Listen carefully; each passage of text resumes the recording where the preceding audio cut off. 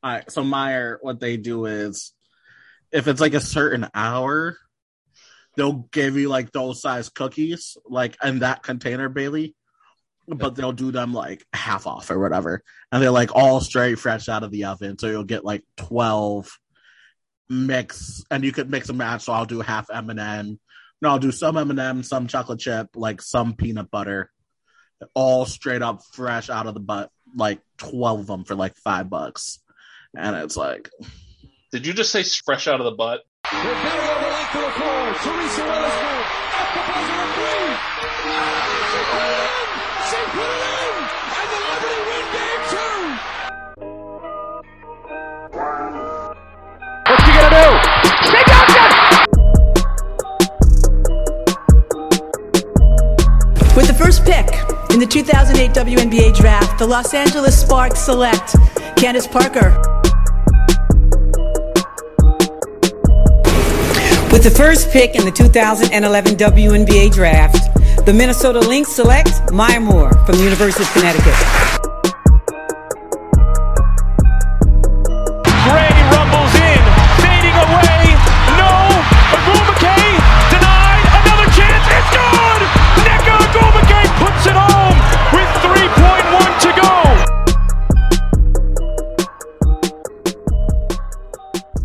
What's up, everyone? Welcome back to Rebel Edition, your bi-weekly WNBA podcast brought to you by Sports Ethos and Outlet Pass. My name is Corey. Chris is out this week, but I got Akil and Bailey with me. Guys, what's up? Yeah, not much. Hanging out, kicking it, relaxing. Can't really complain. It's a Monday. Yeah. Mondays are very, very slow, but I always can look forward to coming on to this and recording. And it just gets me through my day because I know that's super real. And like I said, I was having a good Monday. Yeah, recording a pod, and it's already it's gonna make it a better Monday. Like we really. I had a slower day. I had a slower afternoon, so Bailey and I decided to hop on Rebirth on Warzone. There you go. And shoot some teenagers. But yeah, that's about it. I had some fire fried rice that was left over. A good thing that I noticed about fried rice, by the way, fellas, and people that are out here listening on the said podcast, it holds very well in the fridge. Like, it holds extremely well, which is good. Like, food that holds well is great things, especially now since I'm cooking for Uno person. Cooking for Uno is hard. It's a hard thing to do. So I need to figure out recipes that hold in the fridge well, and I learned that fried rice is one of them.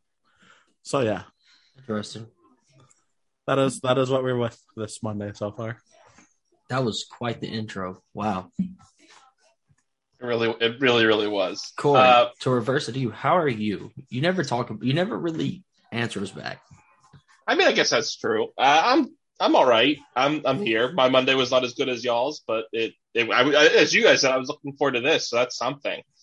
And we're here, and we're gonna have a good show. But anyways, Corey, what's on the docket today, sir? So we're actually going to be talking about sophomores. So because especially Akil, you pitched the topic, but it actually works out really well for what we're kind of doing because next week, Carissa and I are going to be kind of going a little bit in on March Madness preview with who could be the rookies, like with a focus on who are some draft prospects for this upcoming draft. So before we get into the potential rookies next week, we are looking at the rookies from last year and kind of projecting forward. It's kind of like an off-season review, preview type of deal. So other than that, like for a class that wasn't heralded as anything crazy, I still came away with a lot that I want to talk about, which I think is a good sign. Yeah, I think especially us, Corey, like one big thing that we're very interested in, right, is draft stuff. Like you had an old pod where we talked about draft stuff before. Like just younger players coming into professional leagues is something that's very, very interesting to me.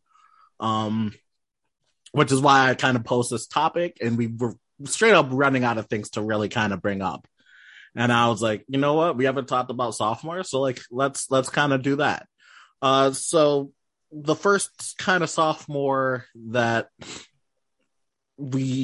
I kind of want to bring up is probably Mick, because makes sense. She's probably one of my favorite ones out of the whole class from last year, and she kind of took me by storm. Like, I was thinking about everybody else, and here comes Mick, just killing it. What do you? Yeah. Yeah, what are you looking forward to with Mick coming into next season? I'll go first, Bailey. I think that, but I think that it's been tough because we didn't really get to see much. She hasn't really played overseas yet because she had the thumb surgery and then a broken nose, and so she's getting over to overseas now. But I just want to see her build, right? Because like she was a lot of what I liked about what she did is like, yes, she won Rookie of the Year, but it was because she was kind of filling in around the periphery of everything. It wasn't like she had to be like a dominant solo performer for the Liberty. And that's what I like about the Liberty is they don't need her to be that, but as she grows into that role, I think that only benefits them. So even if it's just incremental steps forward, I'd like to see where she goes from here. I think you're going to see the Liberty as a whole take a step forward.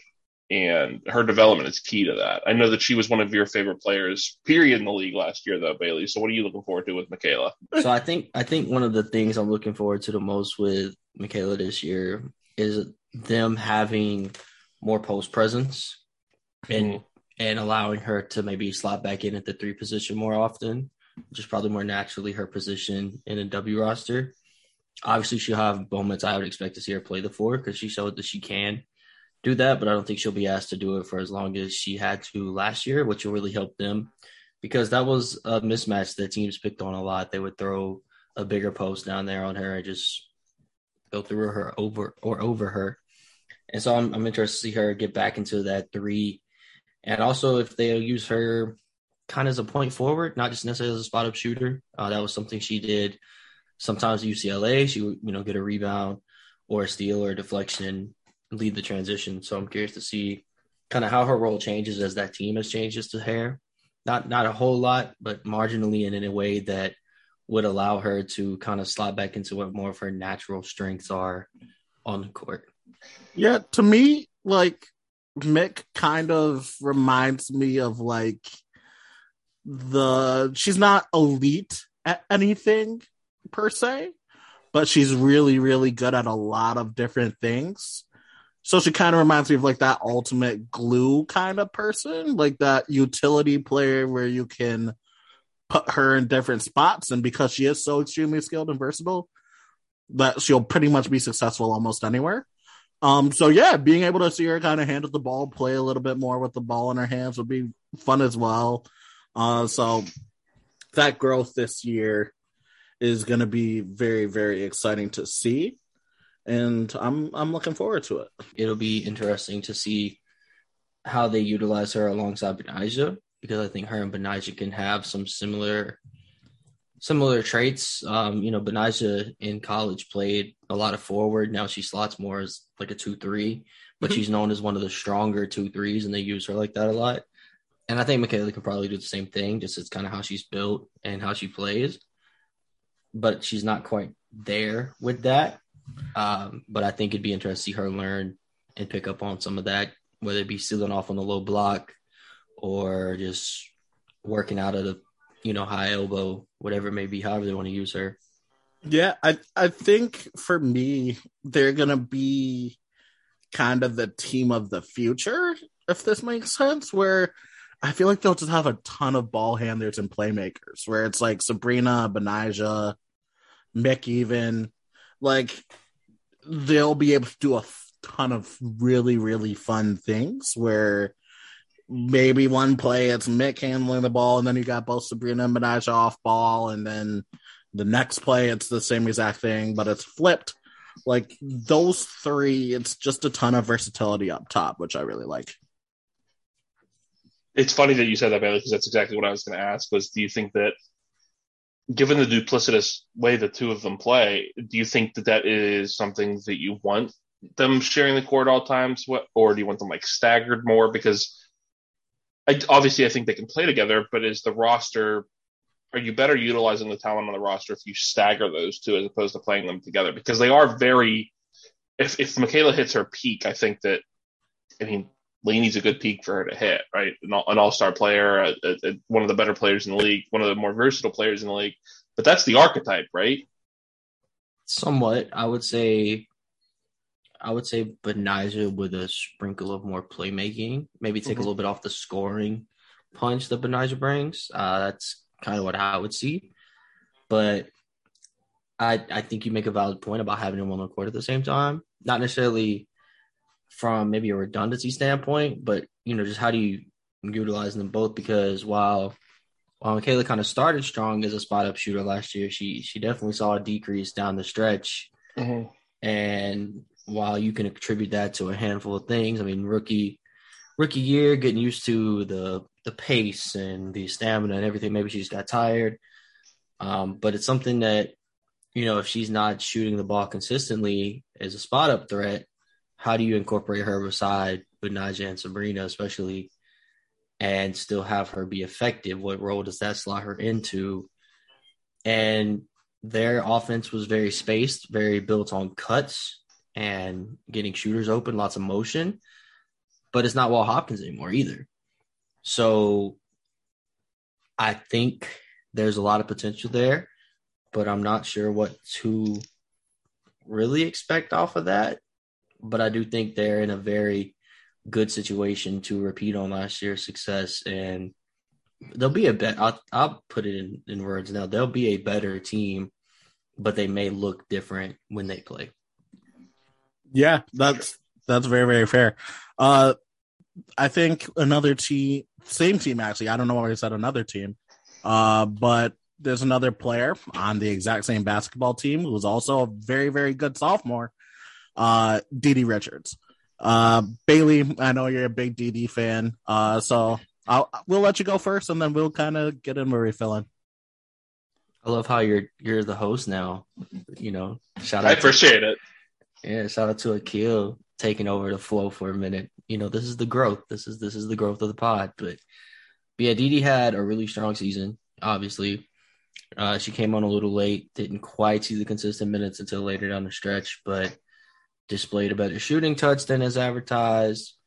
Displayed the defense we all knew to expect from her, and she's also in a similar position. She's a little bit bigger guard and can play multiple positions. She displayed flashes when they ran her as kind of like a lead guard with those bench units and kind of staggered with a few starters and looked pretty decent there. I think she's another very fascinating prospect for a team that has, I wouldn't say lots of fascinating prospects because they have moved into a more veteran roster. They're still a younger team, but not what they were like 2 years ago when they started like 7 rookies. Oh, absolutely. Yeah. But they have a lot of fascinating fits. They could really, like you said, you talked about being the team of the future. I think they absolutely could change a lot of dynamics in the W. We talked about the Sky last year going with skilled size. Well, maybe the Liberty build with a bunch of tweeners. Yeah. You kind of stole my flow. Yeah, I was going to get into that, right? Because like Dede is very, very similar to Mick in the same way where like they could probably play anything 1 through kind of 3. Like you don't want them really near the post at all in that 4-5 slot, but they basically any perimeter position 1 through 3, they can probably do any of that in some way, shape, or form. So they'll be kind of like hopefully in the best way possible, and there is downsides to that where you don't master it, right? Because like some players might feel more uncomfortable, like they don't know where their touches are coming from, like they don't know where their positioning is. But like in a perfect world, like they could be like this shape shifting kind of weird, funky team where they don't have like an assigned point guard, and it's just like whoever feels like being a point guard for stretches be's a point guard, right? Like that's a very, very fun thing to see, and that hasn't really happened yet in the W. Could the New York Liberty be like that first team where it's just like, all right, let's just play multiple ball handlers out here and decision makers and kind of see what happens at those guard spots? Because that hasn't really been a thing before. Well, I think it's important to specify when you say multiple, like it could theoretically be like 4. Because we saw like the Sky last year have like Sloot and Candace on the court at the same time. So we've seen like technically multiple, but if you're talking like 4 out of 5. Yeah, that's the bigger thing. That's a little unprecedented. That clarification I think is important to make because like I said, we've talked about the sky and we've talked about the sun, like going super big and, just different teams doing different things. But the Liberty are kind of building something that it's never before seen. Corey, what do you think about it? I'm really interested. I think that Didi is one of the 3 sophomores that we're going to talk about today that I think has a chance to be an all-defensive team player somewhere down the line. So I think I think that's something. Not that Michaela does not bring it on the defensive end of the floor, but to me, Didi's just on another level. For most young prospects, I think that she has that kind of talent that is something that I like the combination of the 2 of them as the rookies that they had last year. And I think that, like you said, Bailey, it's not like a couple years ago where they have like 7 rookies on the team, but you can still tell that when they hit. And I feel like they really hit on those 2 last year. And it just builds that foundation. It's one of these things that we say for these younger teams that you only have to hit a few times, but when you do, it makes it so that you're able to be this team of the future much easier. And they're not doing things like building an older style. They're hitting on a number of players while also building a much more modern kind of revolutionary system. So I'm very interested to see where Didi goes next. I thought it was interesting that she did not play overseas. She chose to stay home and work on her game and work on her off-court stuff, and get your money any way you can. So I'm not gonna falter for that. But I'm interested to see what kind of a lot of the things that we saw, especially last season, I felt like was really hammered home was that a lot of these rookies were going to have to go overseas to develop, and she chose to stay home and develop. So I'll be interested to see the steps forward that she takes. But I mean, she's one of the more inspirational stories in the league. So yeah, she was also like a 45% 3-point shooter this year. Yeah. But once again, we've talked about other players who are at that high of a percentage, but it's not on volume at all, right? Like it's not even an attempt. It's 0.7 attempts, so she's 0.3 out of 0.7. So it's not like she can't shoot. Like it's clearly somewhat of it's there. It's just a lot unproven. So maybe we see some more of that with a little bit of volume. But this team going forward is going to be interesting because I have a lot of pieces that I really, really like. Mm-hmm. Mm-hmm. For sure. You could go to a different team. It's your favorite team in the world, Corey. Charlie and your Dallas Wings. Your very own Dallas Wings. Well, they are not my team, but I would like to actually talk about the Dallas Wings sophomore, so I'm in with it. Hey, you know what? I'm dropping the mic. I'm passing it back over to you. I'm cueing the ether beat. And go ahead. You talk about the Dallas Wings and their farm this is going to be positive. This is a walk talk. Yeah, well, so that's what it is, right? Is that I think that it was the issue that I had with them making those 2 specific picks before last season, and I think that you just have to pick one because they're not the kind. I don't think that either. Like realistically, I don't think that you can play both of them together, especially on a team that has Isabel Harrison and Kayla Thornton, and it's just not reasonable. But a walk's been, I mean, for the first month or so that I think she was over there, overseas, I think she was averaging a double-double while also blocking 2.5 shots per game. You're seeing that development there for a walk. I've said it on here before, and I will say it again. I think that she is a future defensive player of the year in this league. So I'm interested to see what they do with Charlie. Charlie's played okay over in Italy, but it was the biggest gripe that I had last season. They prioritized making the playoffs instead of developing either of these players.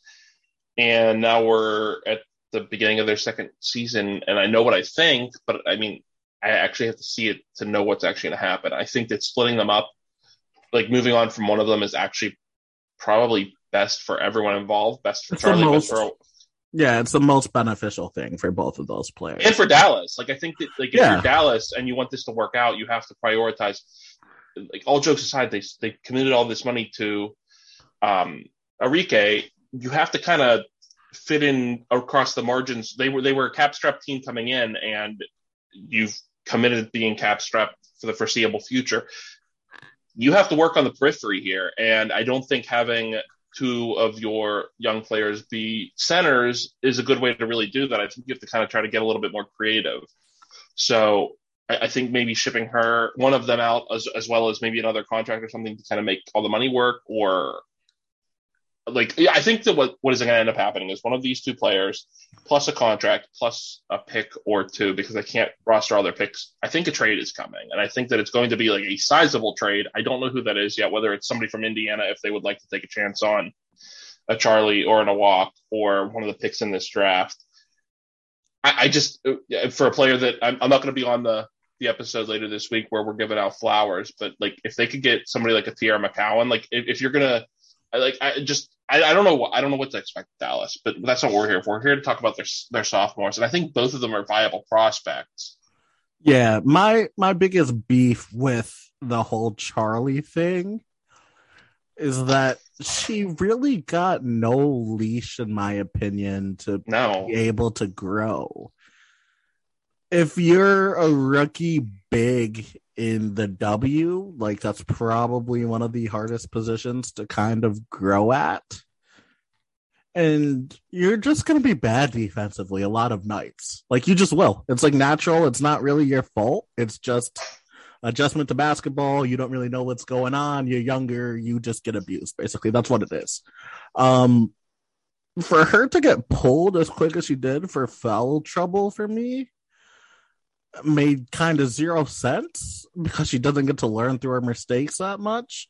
But then on the back end to be like, she's getting pulled for foul trouble because she's immature and young. It's like, well, you're not playing her. So it's like, what's kind of going on here is the confusing thing for me.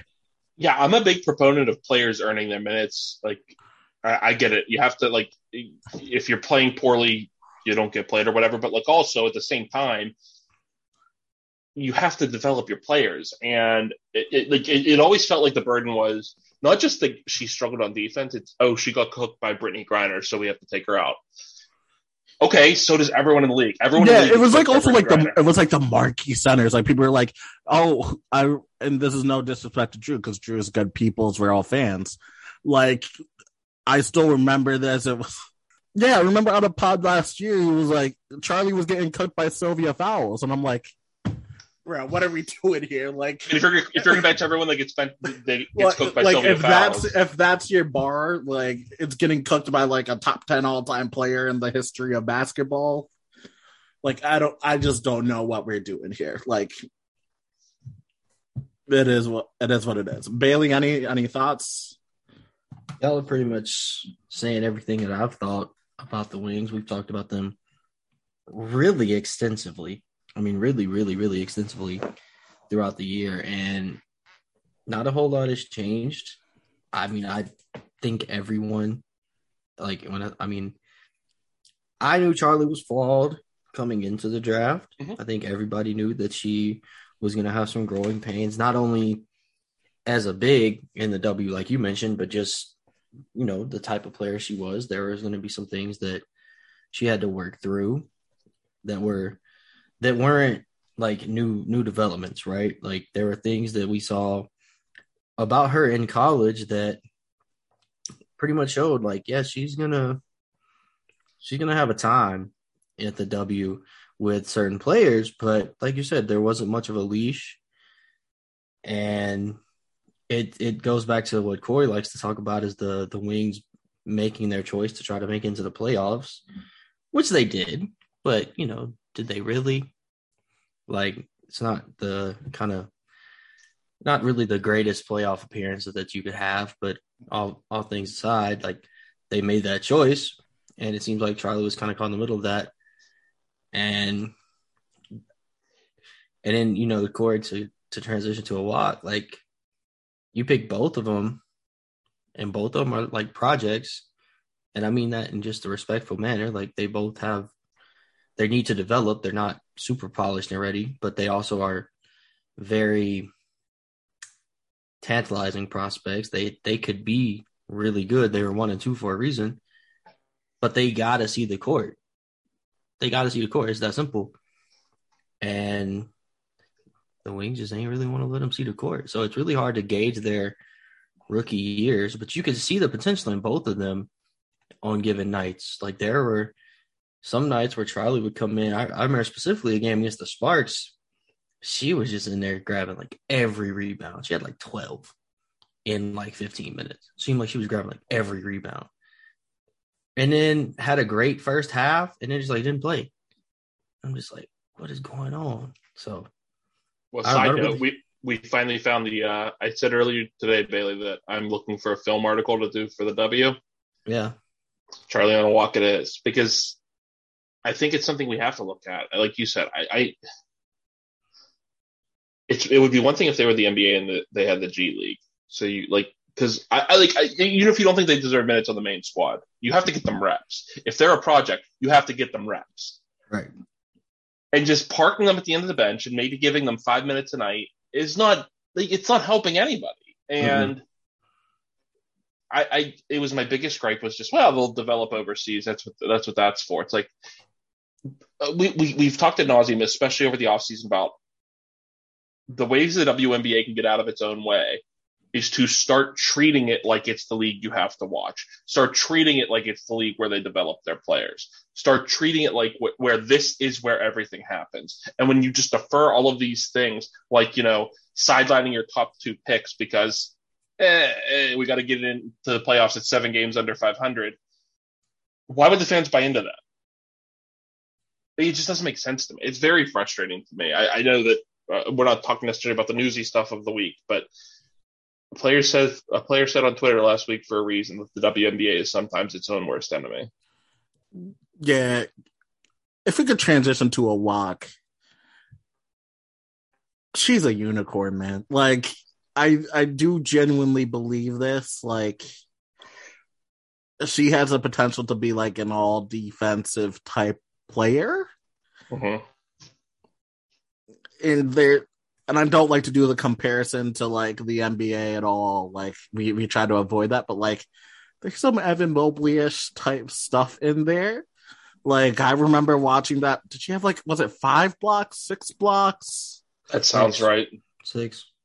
Like I remember watching that 6 blocks game, and I was like, man, that's special stuff. Like she was getting out on switches and guarding guards extremely well and like meeting them at the rim at point of attack stuff. And like, it's a lot of the same fluidity too. And that's why I like the Mobley comparison to an extent. It doesn't look awkward at all. Like it just looks like normal. She's so fluid at times where it's just like the recovery is insane where she can like, if she comes up to like the top of the key and she misses, it's all she literally has to do is like turn slightly. And because of her length, she's able to block it at the rim. Like it's insane what she's capable of. Yeah. And I think some of it is she's so naturally talented, right? Like, she kind of relies on that. So like, she'll like sometimes she'll get herself out of position, but then it's just like, oh, I'm out of position here. Like, let me be a freak and make up for this in 0.5 seconds. But if she like figures out like the actual kind of mental stuff and like the body positioning to the point where she's just never out of position, like, okay, that's where we're cooking. So I think we're all on the same team here. Like, if we're deciding to build between like 2 people, between Charlie and Awak, like I think with all due respect to Charlie, like she can be a very, very good basketball player. Awak's just built different, man. Like she just is. And it's that simple. I'll be completely honest, and obviously I've been pretty anti-Dallas on this, not even anti, but a little bit more critical of Dallas than our former co-host would have liked. But I genuinely believe if healthy and the coaching staff puts everyone in a position to succeed, there's a real chance that in 3 or 4 years, Awak and Sato are the 2 players taking Dallas deeper into the playoffs, and Enrique is able to be there and be that not supplementary because that's dismissive, but like you could see her being like on a lot of nights the 3rd option or like the 2nd option on offense, but like with the impact that Awak brings on the defensive end, like the 3rd most important player. And I think that's for the franchise, that's the best possible thing that could happen because when Sato is healthy, you can tell that she's a star. And if you have a front court of athletic potential of Sato and next to Awak, like that's absurd. And then like interchange in Izzy Harrison. Like there's so many options there. if you just give her the time to develop. That I think that, I mean, it's going to take time. I think that Awaka is still probably a couple years away from being that elite level player, but it's worth the investment because I think she could really change this franchise. She can change the league. I mean, I'm not arguing that. So yeah, I'm kind of with that. What team do we want to hit up next, fellas? Where are we going? I want to go to Bailey's team. The Sparks? You're gonna ask? Well, you are a season ticket holder for the Atlanta Dream, and we'll get to them later. That's my local market, bro. We've established this. Yeah, well, I actually want to talk about them later, but I do also want to talk about two actual sophomores for the Sparks. Okay. One of them I have a little bit of notes on, but the other one I'm basically just going to kick it to you because it's someone that you and I have DM'd about a little bit, and like it's similar in how we're excited for. I didn't put Renaya Davis from Minnesota on this list because she didn't play last year, but Jasmine Walker did, and so she falls into this category, albeit a limited rookie season. I don't know when exactly. Do we know when she's going to be back on the court? And that's an important piece that I feel like is not getting covered enough. Yeah, as far as I know, she'll be back at the start of the year. I haven't heard any thing that says she's not going to be. She's been doing some team events and stuff. That's something that you have to be extremely excited about, right? Because like you have this big shiny off season, and all of the focus is on that, and NECA, and maybe Shanae coming back, and we'll get to Arella in a little bit. But I feel like Jasmine Walker's being slept on, and if she comes back healthy, like she showed in a short stint last year that she could be an extremely productive player. Yeah, she's a flamethrower. For a team that struggled offensively last year, that's kind of nice to add back into the fold. Yeah, absolutely. Definitely that. I do think there's still a bit of a log jam on the roster, but that's neither here nor there. She has a chance to really be something special as kind of like a 3-and-D forward type role. Kind of like a stretch big, but also a really solid defender. That's what she was in college. And then she showed the scoring touch in the preseason and in her limited time in the regular season. But that's definitely a fascinating prospect going forward. I don't think it's unrealistic to think that in a few years, the Sparks are led by the trio of Kennedy, Arella, and Jasmine Walker. And I think that's a really pretty good prospect, if I do say so myself. And so not many people are talking about her because she's very low-key and quiet, even by herself. She did her exit interview last year. It was just super chill, really just kind of quiet, just there, answered her questions, whatever. But yeah, I mean, I was unsure about the move when they got her, but when they, we started to see her play and what she can be, I'm with it. Just got to see her get back healthy, which I don't know. It's weird. I always feel like it's better to get injured early if you're going to get injured. So I don't really think that'll affect her long term like it would if it was later in her career. So we'll see how she bounces back. I do remember her saying she had been around talking to the vets and things and still trying to learn what she could. So that's always good. And like I said, I'm not too certain about how the rotations are going to shape out this year, but the minutes will be there because somebody's got to shoot the ball. I don't really know how else to put it.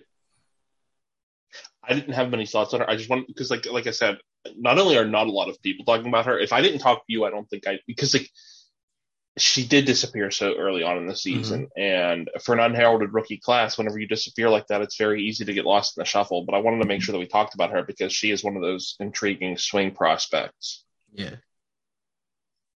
Akil, do you have anything else on Jasmine Walker before we talk about the other Spark player? Gonna be honest, nah. She is the kind of sophomore that falls through the cracks. Absolutely, but I think the other sophomore on the Sparks is gonna have a hashtag redemption tour from falling to, I forget what pick she fell to, but all the way. Second. Huh? 22nd. 22nd. Crazy. And Yeah, now I think she's the face Arella, of Puerto Rican Arella's, basketball. Arella's coming back. I think she's coming out with a vengeance this year. I thought she had a good first year. Yeah. Yeah. We'll talk about it, but this is your team, and I think that, like I said, like, all joking aside, like, she looks like she's the new face of like the Puerto Rican national team, which is really cool. And like, obviously that doesn't necessarily matter for your team, but it's showing. Matters. Yeah, that's what I like. I mean, it's not like it doesn't necessarily directly translate to the on-court product, but it's a level of confidence, and she's shown over there that she can be a pretty transcendent scorer at times. I'm interested to see how she fits in with the rest of the roster as it's changing, but you got to feel really good about Arella. Oh, yeah. I'm super high on Arella. Like, y'all see me tweet about her all the time. I said she's going to be the next Spark to win MVP, and I will stand by that. I think last year you saw flashes of it. We saw it in her college days.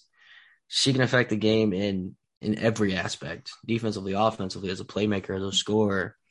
Like, whatever you want her to do, she can do it. She's a shooter. She showed flashes last year of that already. And while the minutes were a bit inconsistent at times, I do think this year there will be a spot for her because, in my eyes, the biggest gap on the roster falls in the middle. There's a lot of guards and a lot of bigs. There's not a lot of in between. When I look at the 3 spot, I see like Arella and Katie Lou, and that's really all I see. And so, to me personally, I say get a spot to Arella. I think we'll see a lot of 3 guard sets. I could see Katie Lou spending more time at the 4. And so, yeah, I mean, I'm all in on Arella. She had a good last year. The one thing that really stuck out to me is that she never seemed to be overrun by the pace of the game. She was always really under control. She picked and chose her spots really well. And it was cool to see her get in, and her and Taya are tight.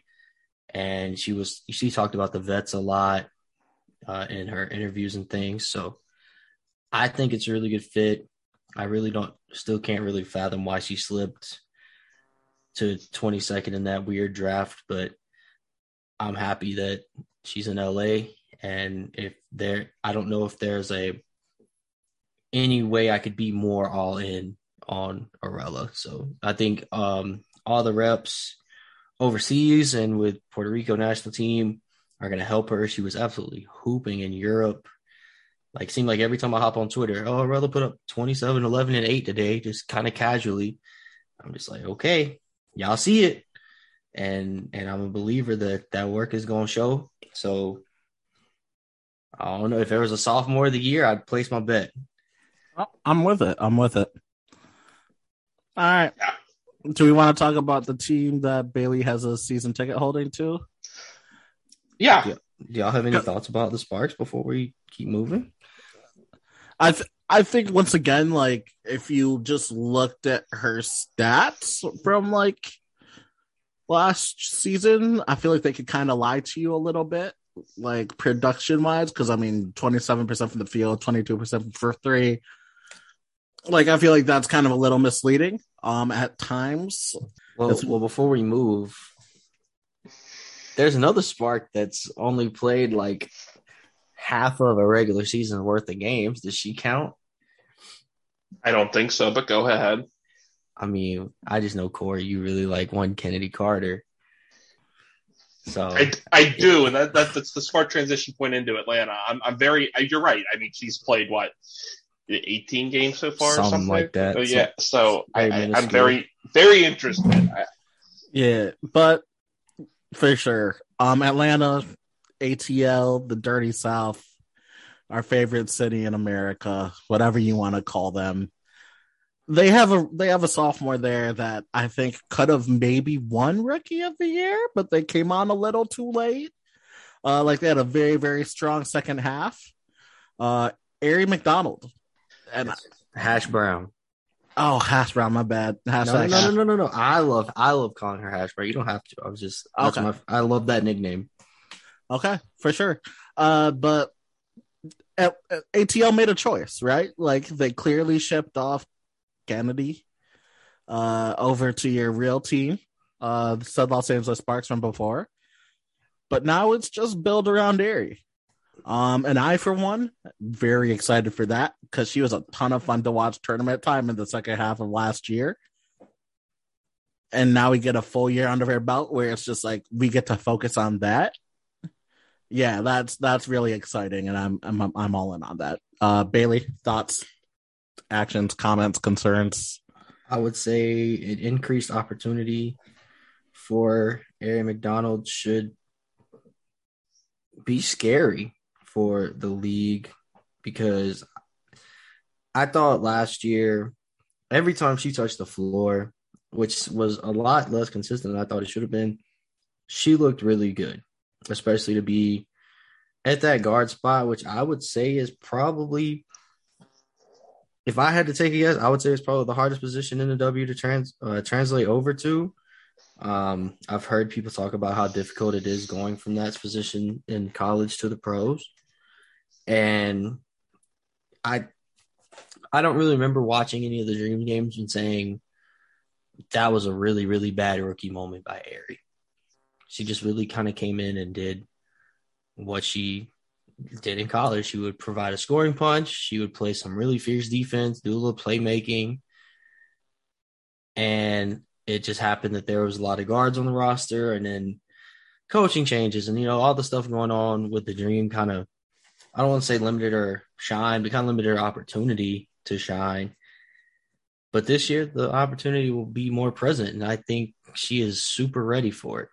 Super ready for it. Yeah, I think that – so, we came into last season, and we were very confused by the fit because as much as we all liked Ari in the draft, you have Kennedy, you have Courtney Williams, you have Odyssey Sims. Where is – I picked her as my preseason rookie of the year, and even at the time I remember us talking about it being like, does this make sense? Because is she even going to be able to get run in this team? Because as good as she is, there's just so many guards. And I know there was a stat that we threw out a lot during the season last year, Bailey, where she was the best statistical rookie from a minute-to-minute standpoint. Very but productive. That was not enough to overcome the overall case that Michaela Onyenwere had. But all those guards are gone now. I mean, Courtney Williams is in Connecticut. Kennedy Carter is in LA. Odyssey Sims, I believe, remains unsigned. But she does. If this is just Ari starting, getting 30 minutes a game from day one. I know you already said that you had a bet for sophomore of the year or whatever, and I understand that. I'm not taking anything away from Morella, but I just think an unleashed Ari could. I mean, we already saw what she could be from a minute-to-minute basis before. If she can keep that kind of trajectory, but actually get the minutes she deserves now. I don't know if Atlanta's going to win a lot of games, but I think she could be extremely productive. Yeah, no, I think you can see more of what she'll be long-term as a W player. Mm-hmm. We watched her will Arizona in college really carry a load. And I think she could be a great leader at the point guard position for Atlanta in the future if she decides to stay there long term. And I think they should do everything in their power to make it her show. They really should. And, last year, one of my favorite things that they did whenever they would tweet about her, they would say scary hours, but they would put her name in it. And that's a really, really good marketing thing. Yeah. And a cool hashtag. I think they should. I mean, I know they have Tip Hayes on a 1 year, and she's the longest tenured player, I think, there now. And you got Mo Billings back. But in terms of next step, get the keys to Ari, man. Ari, the person you draft in this draft, it's their team now. Especially that they didn't do as many of the big offseason moves as we expected. Hand her the keys, let it ride. Just ride that wave and be ready for the inevitable bumps and bruises. But let's go. Let's go. You on the rebuild train pretty much. Let the people you're building on the rebuild, focus on the rebuild, let them do it. I think it's important because we focused on when they got Dan put over from Vegas as their new general manager. We looked at it as this could be the way that they bring in some starring names because he has the connections. But the other thing he's known for is building a team that had three consecutive number one picks. And I'm not saying that's what the Dream are going to be, but he's also shown that he can build through the draft. And I mean, say what you will about a Jackie Young, but like getting three serviceable at minimum starters, but you also, like, when I say serviceable at minimum, Jackie Young was serviceable, Asia Wilson's an MVP, and Kelsey Plum is sixth woman of the year. Right. He's a man that knows how to build a team either through free agency or through the draft, and I think that using both of those avenues to build around Arie is the evolution for this Atlanta Dream team. I'm with that. I'm rolling. And Dan also understands how to be patient. Like, Sure does. You know, the Aces got Liz when they felt it was time to take that leap. They didn't do it too soon. They didn't do it too late. But then they also let her walk when they felt like it was done. Like, that in sports, there's a lot of value to that. Picking and choosing your windows and understanding your timelines. And for a team like the Dream, who so desperately needed to hit the reset button, really great fit. Very fascinating fit. Yeah. Yeah, I agree. I'm with that. Any honorable mention kind of sophomores? Yeah, I got one more. Does anybody else have any more? I was gonna bring up two. I was gonna bring up Kaiser. Okay. Let's be honest, getting drafted to Indiana is kind of a death sentence, with all due respect to the Indiana Fever. Not the best thing for your career. She basically, in my opinion, kind of gets a fresh start. Like, going to a championship team, team with an actual culture, a team with actual productive vets, a team with an actual coach / GM. That's all really good things. So I'm excited to see her hopefully turn over the new leaf and be a productive member of such Chicago Sky, because I think she deserves it. Yeah, I think that if it's funny, if you had told us like the day after the draft last year, to don't tell me what Chicago drafted, but don't tell me like any of the moves, any of that. If you tell me they ended up with Kaiser Gondrzick and Dana Evans, that feels like a really good draft. Instead, they had to go about this big weird way that they got there, and Indiana being Indiana. But I mean, we liked Dana Evans last year. We thought that once she got moved to there, it started to make some sense. And I'm not saying Kaiser's going to figure it all out. Who knows? But I'm much more intrigued by her situation this season being there, because I do think some rookies need to be, or some young players need to be in a position where they can just let the reins off and kind of sink or swim, and some need to be put in a position where they can be developed and kind of play to their strengths. And I think that's Kaiser, and I think Chicago can do that. So I'm intrigued to see what happens. I'm with that.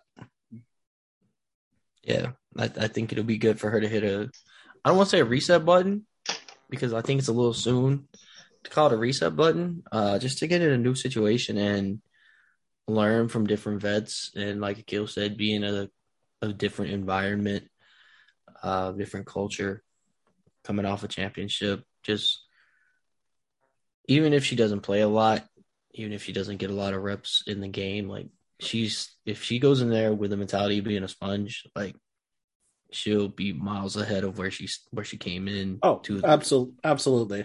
It's just to the league. So yeah, and I kind of met it more in that way than basketball wise, because like, once again, they're so loaded. Who knows if there's going to be minutes there for her? Like, that is just the way the cookie crumbles, right? Like, there's only so many minutes in a basketball game. But she could be in that Lexi Brown role. Not that she plays the same way, but like, not brought in every game, but there to soak things up and kind of feed off the culture. And exactly. Some talk about how that was handled, but yeah. I think the biggest thing for her is like, she'll get a chance to absorb what they got going on down there, which in and of itself is a win and very productive situation to be in. And it's invaluable. For sure. It is. Having good vets when you're a rookie is a very, very good thing.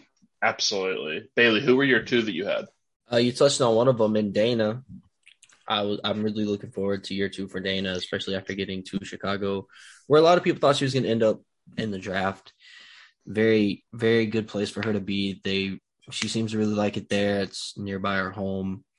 Just really, really good fit all around. Played a really good role off the bench there throughout the season. Learning from Sloot and Allie Quigley and Candace, I think it's a really good position for Dana. And I think that she could eventually turn into like kind of a Vanderquig hybrid type thing, like a really solid guard who can shoot really well and play make really well, but also be off the ball if she needs to be. She really showed a great shooting touch, had some really electrifying moments shooting the ball throughout the year. And so I think that's really cool to see her get a chance to be there from the beginning. And then I was going to touch on Dejanay. That was my last one, so go for it. Connecticut had a really strong showing in AU. And even when she was overseas before AU was having really great showings. Connecticut is another one of those teams that the roster is very interesting. Pardon me. I'm very curious to see how her minutes shape out and her role changes this year. But I'm definitely excited to see what we get out of Dejanay this year in Connecticut. And I'm really interested to see what levels of trust she gains from Kurt Miller. Yeah, no, that's essential. It's like there was a lot of times throughout the year, and obviously it was very tough to complain about things during the regular season for the Sun because they were so dominant. But it was one of those things that's like, what is she doing that is not really? He kept the bench really short, and you would have loved to see her get some time and kind of be able to develop a little bit more. But and like she's the third player that I mentioned before that I thought that there were 3 rookies in this class that could be all defensive team players, and she's the third. I think that she can really bring it on that and really it's tough because that's kind of what Connecticut is known for in the sense that I think they had 2 all defensive team players last year, 3 or something like that. Like so it's tough to even crack first team all defense on your own team in a team like this, but she's really talented on that end, and seeing her develop as a scorer both in AU and overseas is really obviously you saw that she could score whenever she was in college, but seeing her continue to do that at a different professional level, I think is promising in the sense that if Connecticut doesn't win it all this year, which spoiler, I don't think any of us think they're going to, a shakeup is coming. And I think that she's the kind of player that could benefit from that shakeup in the future. And I think showing that throughout the year as she earns Kurt Miller's trust is going to be essential for the future of this team. Very. Yeah. Maybe you guys touch on this in the later episode when we touch about AU. I'm interested to see what AU does for Dejanay from a confidence standpoint. Like maybe she comes in feeling really, really, really good about her game. Like maybe that happens and then she's just a not brand new player, but like she's just taken off sky high and she's playing extremely well. Like I could absolutely see that happening. So yeah, once again, Dejanay is so good and can't wait to see everything that she accomplishes next year. For sure. But I think that does it. Like, I think that's what's kind of the most impressive thing is that we came into last draft being like, is there ever going to be that much to talk about? It was a down class. We just spent more than an hour talking about 10 players from a class that people were not all that thrilled with. I think there's a lot of promise here, and there is it's not. I don't know that there's any all-stars or anything like that, but I think there's a lot of very interesting players that could, be on contending teams for the next decade. So, yeah. So before we get out of here, I want to pose a question to y'all. Sure. We jokingly brought up a Sophomore of the Year award, but in a hypothetical world, out of all the sophomores that we brought up, there's a Sophomore of the Year award. Who's your winner, Corey? I'm going to go with Ari, but if you ask me which sophomore I wanted on my team for the next 10 years, it's Awak Queer. All right, that's fair. Bailey, who's your Sophomore of the Year award winner? I already answered that. Give me Arella. All right, fair. I promise you, I don't know if I've ever been higher on a rookie. I love that. I really you have a lot of faith in Arella, which I love. I do. Yeah, man. Corey kind of stole my answer. If I had to go for a rookie, it'd probably be Ari, just because of the simple fact that she just has a volume now. Like it's basically her show.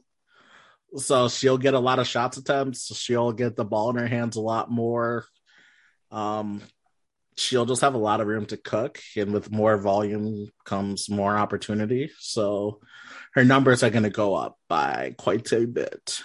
So For sure. I'd go one hash brown. I'd go hash brown. Well, that does it for this episode. Later this week, we'll be kind of wrapping up on the AU season that just finished up. Next week, we'll I'm not sure what we'll do in the Monday pod next week, but a preview for the later in the week pod next week. Carissa and I will be sitting down and talking about, I said this at the top of the show, but talking about like the top draft prospects for the 2022 draft ahead of March Madness. We're getting into that time of the year, so we wanted to kind of give a preview for, it's basically be Carissa saying, hey, I know you don't watch college basketball, so let me give you a little bit of a viewer guide for if you want to tune into certain tournament games. A guy like me who only really tunes in for draft on both the men's and women's side for how it's going to affect the draft, here's who you need to check out. So I think that's a kind of interesting way, because I know a lot of other podcasts are much more involved with the college game than we are. But as a novice fan of the college game like I am, I like having that little viewership guide. So I thought that was something to look forward to. But we'll catch you next week on Rebel Edition.